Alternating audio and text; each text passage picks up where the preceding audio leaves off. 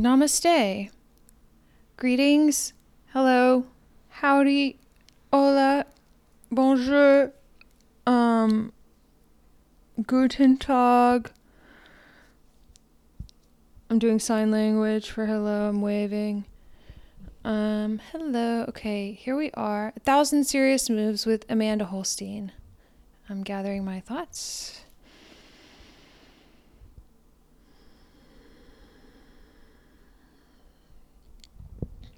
Alrighty, here we are, continuing on with our day, with another day is another day. A lot of times will re-listen to my podcast in the morning when it comes out. I'll do it while I'm brushing my teeth and, washing my face in the morning. And I know some other people also told me that they listen in the mornings, so that's really nice. And I would love to say hello to you if you're listening in the morning, especially. What a fun time. And I really don't even know what I'm talking about, but I really do, because I'm really just trying to practice opening my mouth every day to just show the fuck up and just be like, here am I. Here am I, send me. I'm in this lucky predicament where I have been so blessed to need a spiritual path every day. Some people, I think, have a certain life where they feel perfectly okay in their day-to-day life and don't feel like everything is good. And I feel like I'm also blessed to need God. I'll just say it. I think I'm blessed to need to get on my fucking knees every fucking day.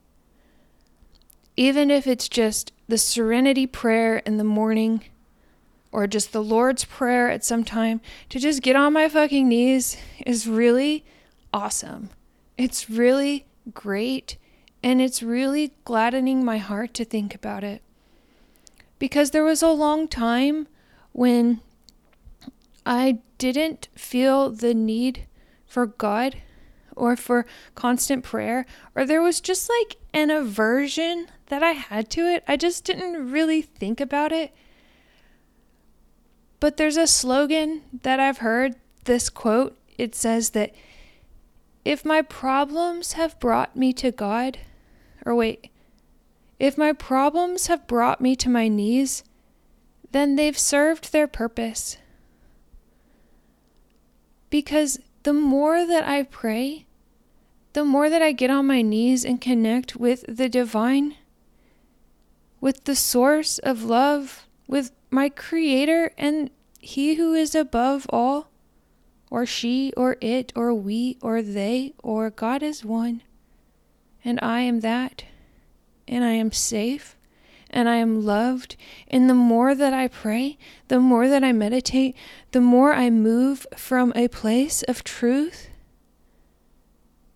the more peace, the more electrifying love flows through my veins. It's not an obligation.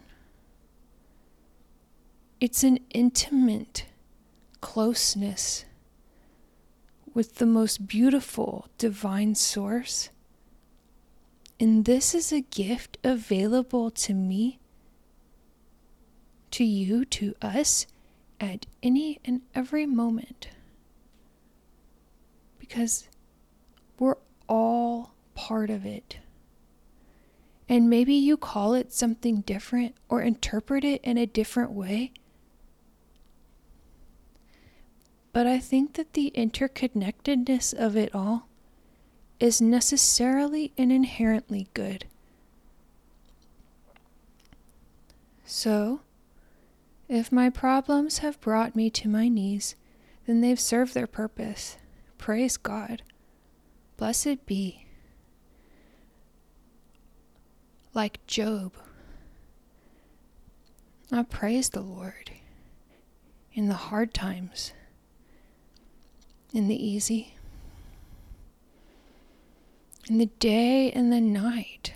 I will not be ashamed For I am held in love, now and always, in this material world is but a passing breath. There is something eternal about you, my beloved.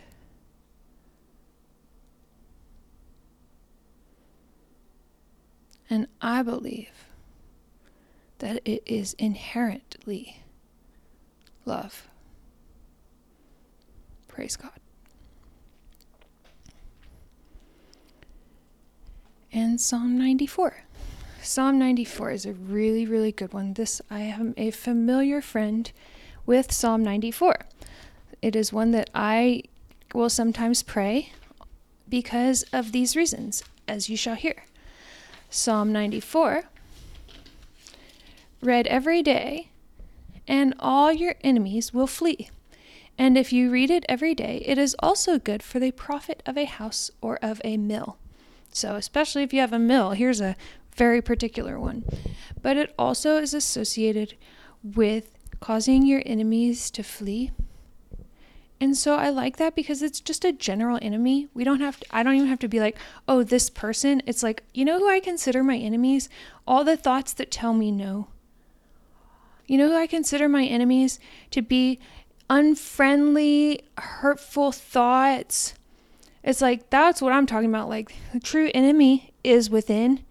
And so may they flee, and may my house be blessed. And so too may yours be. For when I come up, you come up. And so let's come up together.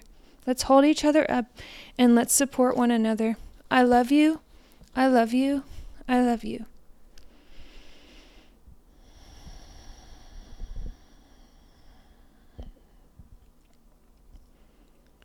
And also, I'm not going to apologize for saying I love you. I just had a voice in my head that was like, that's so fucking corny. Somebody's going to be like, all right, fucking chill. But it's like, you know what?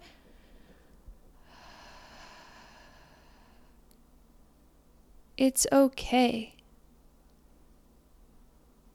It's totally fine.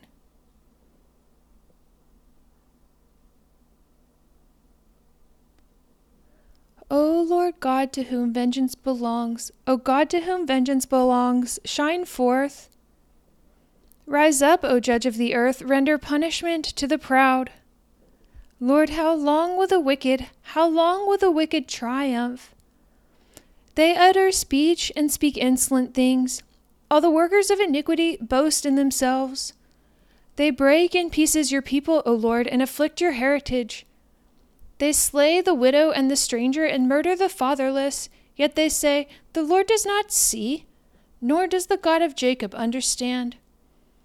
Understand, you senseless among the people, and you fools, when will you be wise? He who planted the ear, shall he not hear? He who formed the eye, shall he not see? He who instructs the nations, shall he not correct? He who teaches man knowledge? The Lord knows the thoughts of man, that they are futile. Blessed is the man whom you instruct, O Lord, and teach out of your law, that you may give him rest from the days of adversity until the pit is dug for the wicked. For the Lord will not cast off his people, nor will he forsake his inheritance. But judgment will return to righteousness, and all the upright in heart will follow it. Who will rise up for me against the evildoers? Who will stand up for me against the workers of iniquity? Unless the Lord had been my help, my soul would soon have settled in silence. If I say, my foot slips, your mercy, O Lord, will hold me up. In the multitude of my anxieties within me, your comforts delight my soul. Shall the throne of iniquity, which devises evil by law, have fellowship with you? They gather together against the life of the righteous and condemn innocent blood. But the Lord has been my defense, and my God is the rock of my refuge. He has brought on them their own iniquity, and shall cut them off in their own wickedness. The Lord our God shall cut them off.